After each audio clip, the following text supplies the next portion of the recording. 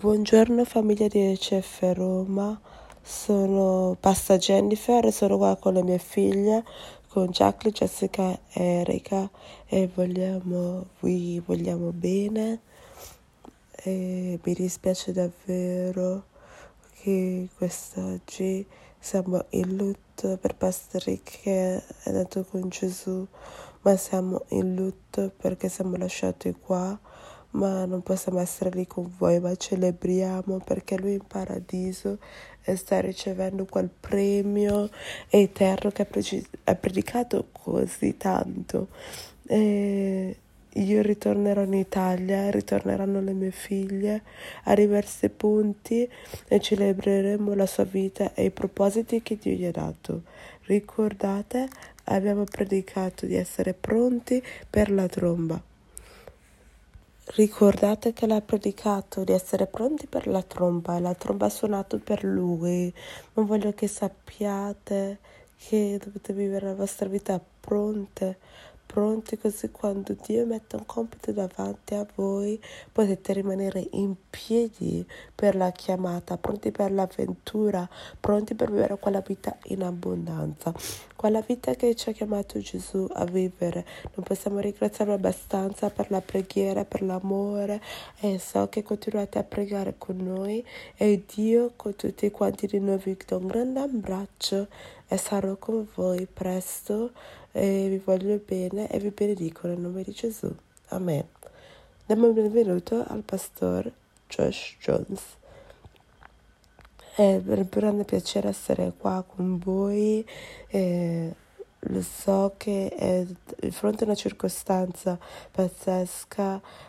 Circa una settimana fa Pastor Rick è entrato nell'eternità dopo una malattia molto breve ed è pazzesco quando siamo confrontati con l'eternità e pensiamo che l'eternità sia molto molto lontana, ma quando siamo confrontati con l'eternità ogni giorno, io non credo nelle coincidenze, e mesi prima Pastor Rick e Pastor Jennifer stavano pregando per il pronti per la tromba, pronti per l'avventura e luglio il tema è pronti a vivere.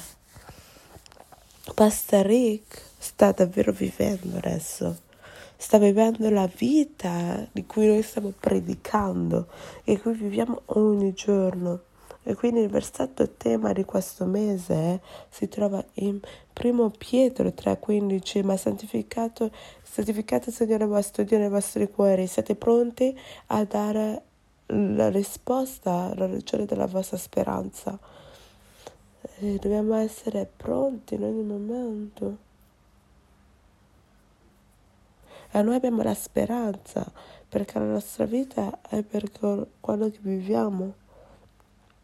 Quando seguiamo, se seguite gli appunti della predica, ricordatevi di ritornare a questi appunti, così potete pensare di nuovo a quello che abbiamo parlato. Siamo pronti a vivere perché l'eternità sta per arrivare, se siamo pronti o meno, l'eternità sta per arrivare. Quindi voglio ricordarvi che l'eternità sta arrivando, dobbiamo vivere in maniera tale che la nostra vita possa sopravvivere oltre la mia vita. Possiamo dire che Pastor Rick ha vissuto una vita tale per cui la sua vita è sopravvissuta oltre la sua vita. Possiamo tutti parlare di come Pastor Rick ha avuto un effetto sulla nostra vita. Vogliamo vivere in maniera tale che la nostra vita è andata oltre. E quando parliamo dell'eternità voglio prepararvi. Qualcuno, lo so che siete ancora a scuola, all'università, vi piacciono gli esami o i test. I miei esami preferiti erano quelli a libro aperto, quindi potevi ritornare al libro e potevi trovare la risposta. Adoro quegli esami. Vi aiuta con il libro aperto le nostre vite sono un libro aperto, un test come un libro aperto. Dio ci dà la risposta alle domande che ci saranno all'esame e dovremmo rispondere a 2 domande. E quando arriviamo a Romani 14, dal 10 al 12, tu allora perché giudichi tuo fratello e tua sorella? Perché tu disprezzi tuo fratello? Perché tutti dobbiamo comparire davanti al tribunale di Cristo. Sta scritto, tutti saremo davanti al giudizio di Dio.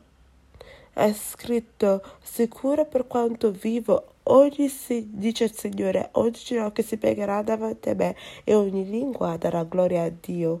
Così ognuno dovrà rendere conto di se stesso a Dio. Ogni ginocchio si chinerà. E quando ogni ginocchio è piegato, sono in grado di dare la risposta corretta. La prima domanda che abbiamo fatto, a cui dobbiamo rispondere, è cosa hai fatto con mio figlio Gesù? Notate, la prima domanda non è quello che hai fatto, se eri una brava persona, se eri morale, se i tuoi cose che hai fatto bene e la maggioria delle cose sbagliate. Dio ci chiederà cosa hai fatto con mio figlio Gesù, come hai risposto a Gesù.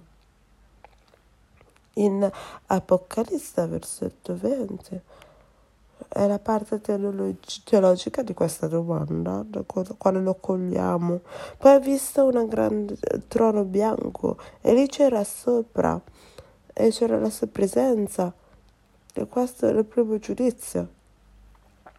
E poi ha visto i morti, grandi e piccoli, che stavano davanti al trono, e c'erano libri aperti. E fuori altri libri, il libro della vita, se avete appunto, scrivete il libro della vita. I morti erano stati giudicati in base a quello che era scritto nelle loro opere. E il primo giudizio è il giudizio della grazia. Io non ho mai inteso che dovessimo pagare per i nostri peccati. Appena hanno compiuto il loro peccato, Adamo ed Eva, Dio aveva un piano, ovvero un piano della grazia. E Dio voleva pagare per i nostri peccati per noi. Quindi il primo giudizio per noi è la grazia, dove Dio raggiunge ognuno di noi, dice, per favore accettate la mia salvezza. Che cosa fate con questo? State accettando il dono gratuito della salvezza o volete pagare per i vostri peccati voi stessi?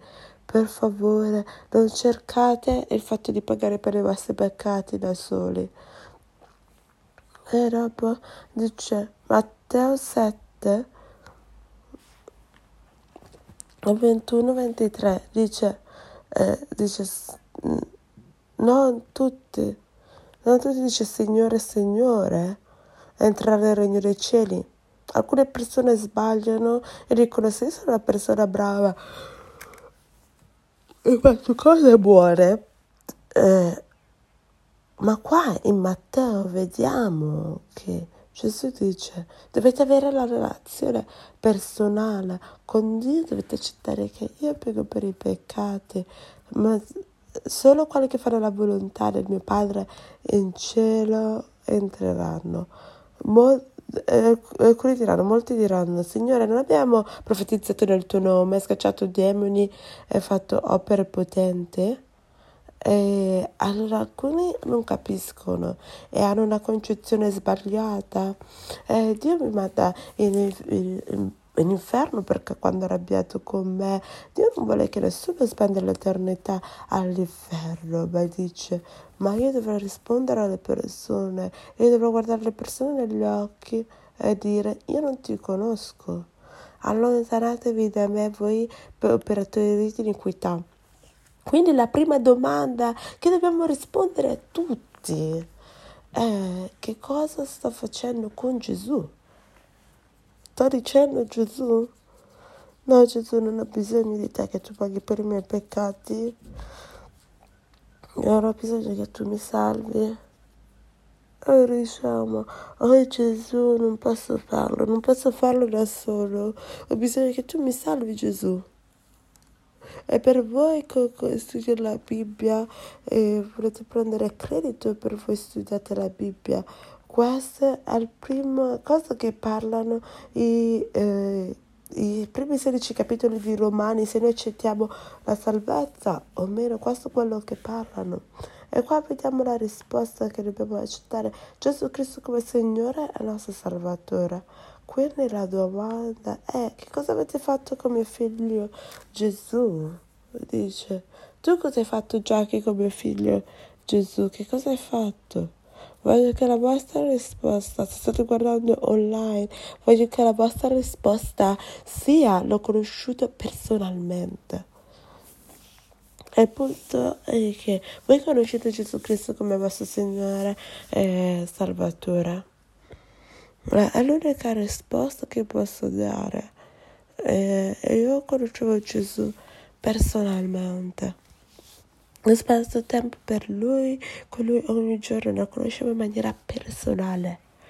La seconda domanda, quello che Gesù ci chiederà quando entreremo nell'eternità è: cosa avete fatto con Gesù? La seconda domanda è per i cristiani, per i credenti, per quelli che ha fatto Gesù Cristo come loro Signore e Salvatore.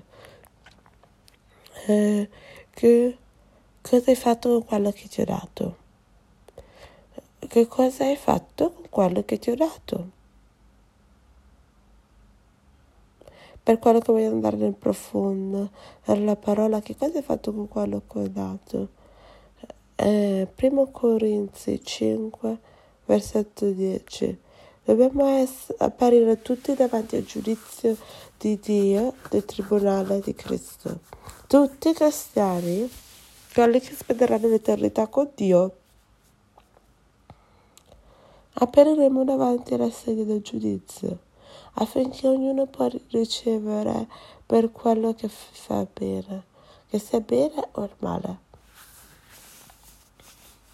Così ognuno possa ricevere quello che fa bene a noi. Adoro come il nostro Padre gli piace dare. I suoi piani per l'eternità vuole benedirci anche attraverso l'eternità.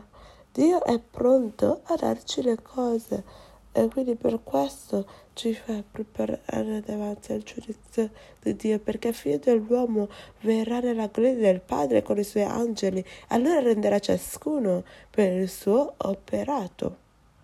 E quindi se fatto bene o male, le nostre azioni verranno testate nel fuoco e daremo conto di quello che abbiamo fatto con quello che Dio ci ha dato.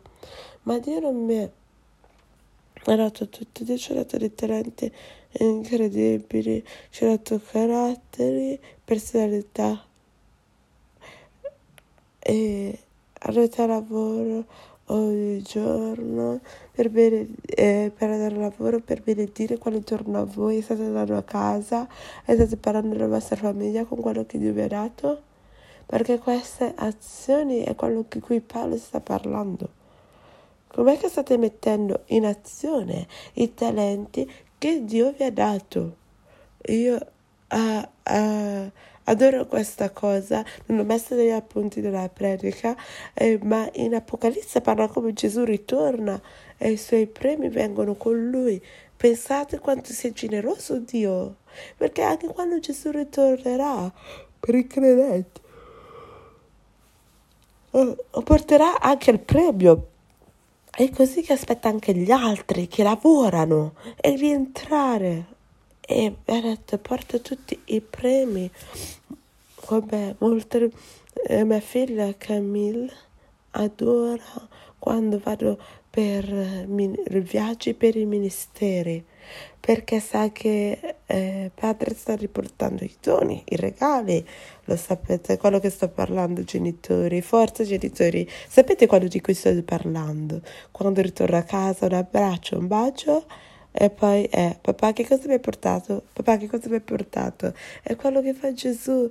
Gesù va davanti a noi, prepara un posto per noi, è ritornato e porta regali con lui. Per base a quello che abbiamo fatto. E quindi possiamo salutare Gesù e dire: Gesù, che cosa mi porti? Che cosa mi porti? Ed è basato su quello che facciamo, quindi dobbiamo lavorare. E quindi se noi rispondiamo alla prima domanda, lo conoscevo personalmente, ho reso Gesù Cristo come Signore e Salvatore. Che cosa hai fatto? Quello che ti ho dato. Ho dato la mia vita. Ho dato la mia vita. Non ho trattenuto. L'ho conosciuta troppo preziosa e costava troppo. No, abbiamo dato la nostra vita via. E c'è una canzone che probabilmente possiamo dare. C'è una canzone su questo. Dalla mia vita perché non è la nostra. Perché Gesù ci ha comprato per un prezzo. E Gesù ha dato la nostra vita per noi. Possiamo essere generosi pure noi. E quindi non dobbiamo rispondere in ogni circostanza. Dio, io darò questo. E tu dimmelo, Signore, e io lo farò. E quindi non importa il costo, io lo farò. E quindi tante volte quando siamo confrontati dall'eternità è scioccante, ci prende per sorpresa, ma in Ecclesiaste ci dice che Dio ha messo l'eternità nel nostro cuore e quindi dobbiamo essere guidati dall'eternità. Ecclesiaste 3, versetto 11, ha fatto ogni cosa bella nel suo tempo, ha messo anche l'eternità nel cuore, ha messo l'eternità nel cuore umano e quindi dobbiamo vivere in una maniera tale nell'eternità. Come essere pronti a vivere, se siete pronti a dare quello che ho. A cos'è nelle vostre mani? Cos'è che potete fare? Cos'è che potete servire la chiesa locale? Com'è che potete servire quelli con cui lavorate? Cos'è che potete dare? Secondo i Corinzi, dite, sarete arricchiti in ogni modo. E sappiamo che vivendo in Italia siamo ricchi. Essere figli di Dio, aver accettato la salvezza, siamo più che ricchi. E perché siamo ricchi? Affinché possiamo essere generosi in ogni occasione. A volte mi chiedete perché sono qua a Roma? Perché lavori alla FAO? Perché stai studiando? Perché sei in vacanza qua a Roma? È per uno scopo. E Dio ha guardato il tempo e ha detto: ho bisogno di angeli, ho un piano, ho un proposito. Non è che siete qua solamente per una vacanza, potete incontrare qualcuno che ha bisogno di sentire di Gesù perché siete qua a piantare semi. Numero 2, dobbiamo essere pronti a servire gli altri, pronti a servire gli altri. Matteo, qua capitolo 20, dal 26 al 28 dice: chi vuole essere grande tra voi diventare prima servo, e chi deve essere primo deve essere schiavo, perché il figlio dell'uomo non è venuto per essere servito, ma per servire, per il prezzo di riscatto di molti. Questa è una cosa controculturale, perché comunque dice fai in modo tale che le persone ti servono, tu sia il grande uomo, tu sia la donna migliore e tu arrivi al punto in cui le persone ti servono. E qua dice servi gli altri. Io figlio dell'uomo sono venuto qua per servire. Io penso a maggio abbiamo avuto la registrazione per il ministero. Se non avete registrato potete registrarvi quest'oggi. Entrate quest'oggi e servite nella comunità locale. E sarò in questo team, in questa squadra del media o nella comunità, e quando ritornate a casa servite di nuovo, e quando ritornate a casa servite di nuovo. Numero 3, dobbiamo essere pronti per condividere Cristo, siamo pronti a servire e dobbiamo essere pronti a servire Cristo. Quando io penso a Pastor Rick, penso raggiungere 1 milione di persone per Cristo. Non siete mai andati a pranzo con Pastor Rick o siete andati mai a pranzo? E tutto ciò riguarda condividere Cristo. È quello che Dio vuole, quello che noi siamo. Siamo pronti a condividere Cristo. E secondo Corinzi 5:20, lo conoscete tutti, siamo ambasciatori di Cristo. Noi pastori, non quelli del ministero, noi, se voi vi chiamate cristiani, noi siamo ambasciatori di Cristo. Quindi non siamo di questo mondo, siamo ambasciatori a questo mondo. Quindi siamo qua a rappresentare Dio. E quindi Dio fa questo appello attraverso di noi. E dite, andate nel paese come ambasciatori, invitate chiunque a venire affinché la mia casa sia piena. Lo so che qua a causa del Covid abbiamo le sedie vuote, ma non mi piacciono le sedie vuote, perché a Dio non piacciono le sedie vuote. Mi piacerebbe che siamo pronti a fare molti ministeri, molti culti, perché 4-5, perché la casa è piena. Marco 16:15 dice: andate in ogni parte del mondo e dite a tutti la buona notizia.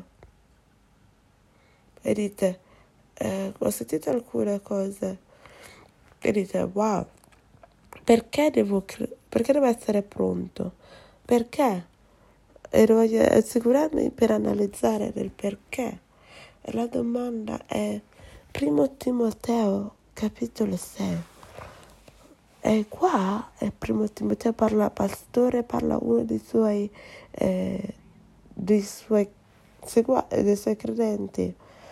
E dite, ordine ricchi, in questo mondo presente non siate arroganti, ma portate speranza e benessere, che Dio ci ha dato ogni cosa, e comandateli di fare del bene. Siete pronti a servire, pronte a conoscere Cristo, per essere ricchi delle cose, del fare le cose, affinché possano avere tesori per loro nell'era che verrà. Perché siamo in questo mondo presente, ma non viviamo in questo mondo presente, viviamo per l'era che verrà. E possiamo prendere il controllo della vita. E questa vita, cioè siamo 80-60 anni che abbiamo nella vita, ci preparano per la vita che verrà, quando vivremo per davvero. E perché? Perché c'è di più di questa vita,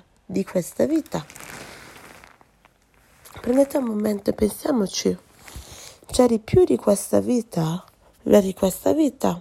Ci stiamo preparando per l'eternità, siamo guidati dall'eternità e inizieremo in un momento di preghiera. Ma voi pensate a questa cosa, c'è di più di questa vita che di questa vita.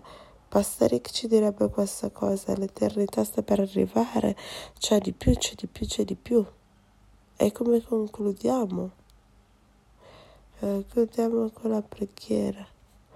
E questa è la seconda domanda. Che cosa facciamo? Che cosa facciamo con quello che Dio ci ha dato? E come preghiamo? Preghiamo per ognuno di noi. E potete rispondere come vorrete. Affinché noi possiamo dare di più, possiamo servire Dio come non l'abbiamo mai servito prima. Quindi lasciate che Dio parli al vostro cuore. Che cosa avete fatto con quello che Dio vi ha dato? Dio grazia così tanto che tu ci hai chiamato per vivere una vita eterna, per darci talenti, doni, affinché possiamo vivere per te ogni giorno. Quindi se andiamo a lavoro, a scuola o i nostri colleghi, possiamo servire in maniera tale per fare di più, aiutaci per servire di più. E tu ci hai dato così tanto in abbondanza che ci ha aiutato a essere generose. Aiutaci noi per non trattenere nulla, ma per dare e dare di più. E quindi per condividere Cristo per come ne abbiamo condiviso mai prima. E quindi ritorniamo per farlo. Esamicene, Signore. E quando ci sentiamo deboli, aiutaci, Signore, parlaci attraverso lo Spirito Santo. Aiutaci noi per dare di più. Nel nome di Gesù diciamo Amen. Adesso facciamo la domanda numero 2. Che cosa avete fatto con Gesù? Com'è che avete risposto a Gesù? E se siete con noi qua online, com'è che avete risposto a Gesù? Spero che tutti hanno preso il Signore Gesù Cristo come loro Signore e Salvatore e spero che ognuno ha accettato la riduzione per i propri peccati. E se non l'avete fatto, vi invito a farlo. Questo deve essere il vostro giorno che vi prepara per l'eternità. Quindi voglio pregare per un momento. Potete aiutare ognuno di noi. E la Bibbia lo rende in maniera molto chiara. Quindi per rendere il Signore come il nostro Salvatore. Iniziamo la giusta relazione con Gesù come dice in Romani. Quindi vi invito tutti a pregare. Quindi se siete online vi invito a pregare. Potete usare le vostre parole o altre parole. Signore, ti ringrazio perché tu non ci lasci da soli. Perché tu non ci lasci da soli per pregare per i nostri peccati. Ti ringrazio perché mi ha dato tuo figlio Gesù Cristo per pagare per i miei peccati, per pagare tutti i nostri peccati. Ho bisogno che tu mi salvi. Accetto che tu hai già pagato per i nostri peccati. Ti confesso come Signore e Salvatore. Aiutami a vivere per te. Perché io voglio vivere per te. E voglio vivere Cristo con tutti gli altri che sono per te. Grazie Gesù così tanto, nel nome di Gesù, Amen. E grazie per essere uniti da noi online. E se voi avete bisogno di altre preghiere potete scrivere alla nostra email o scrivere online. Vi vogliamo bene, abbiate una settimana fantastica. Potete scrivere a icfcenter.rom@gmail.com.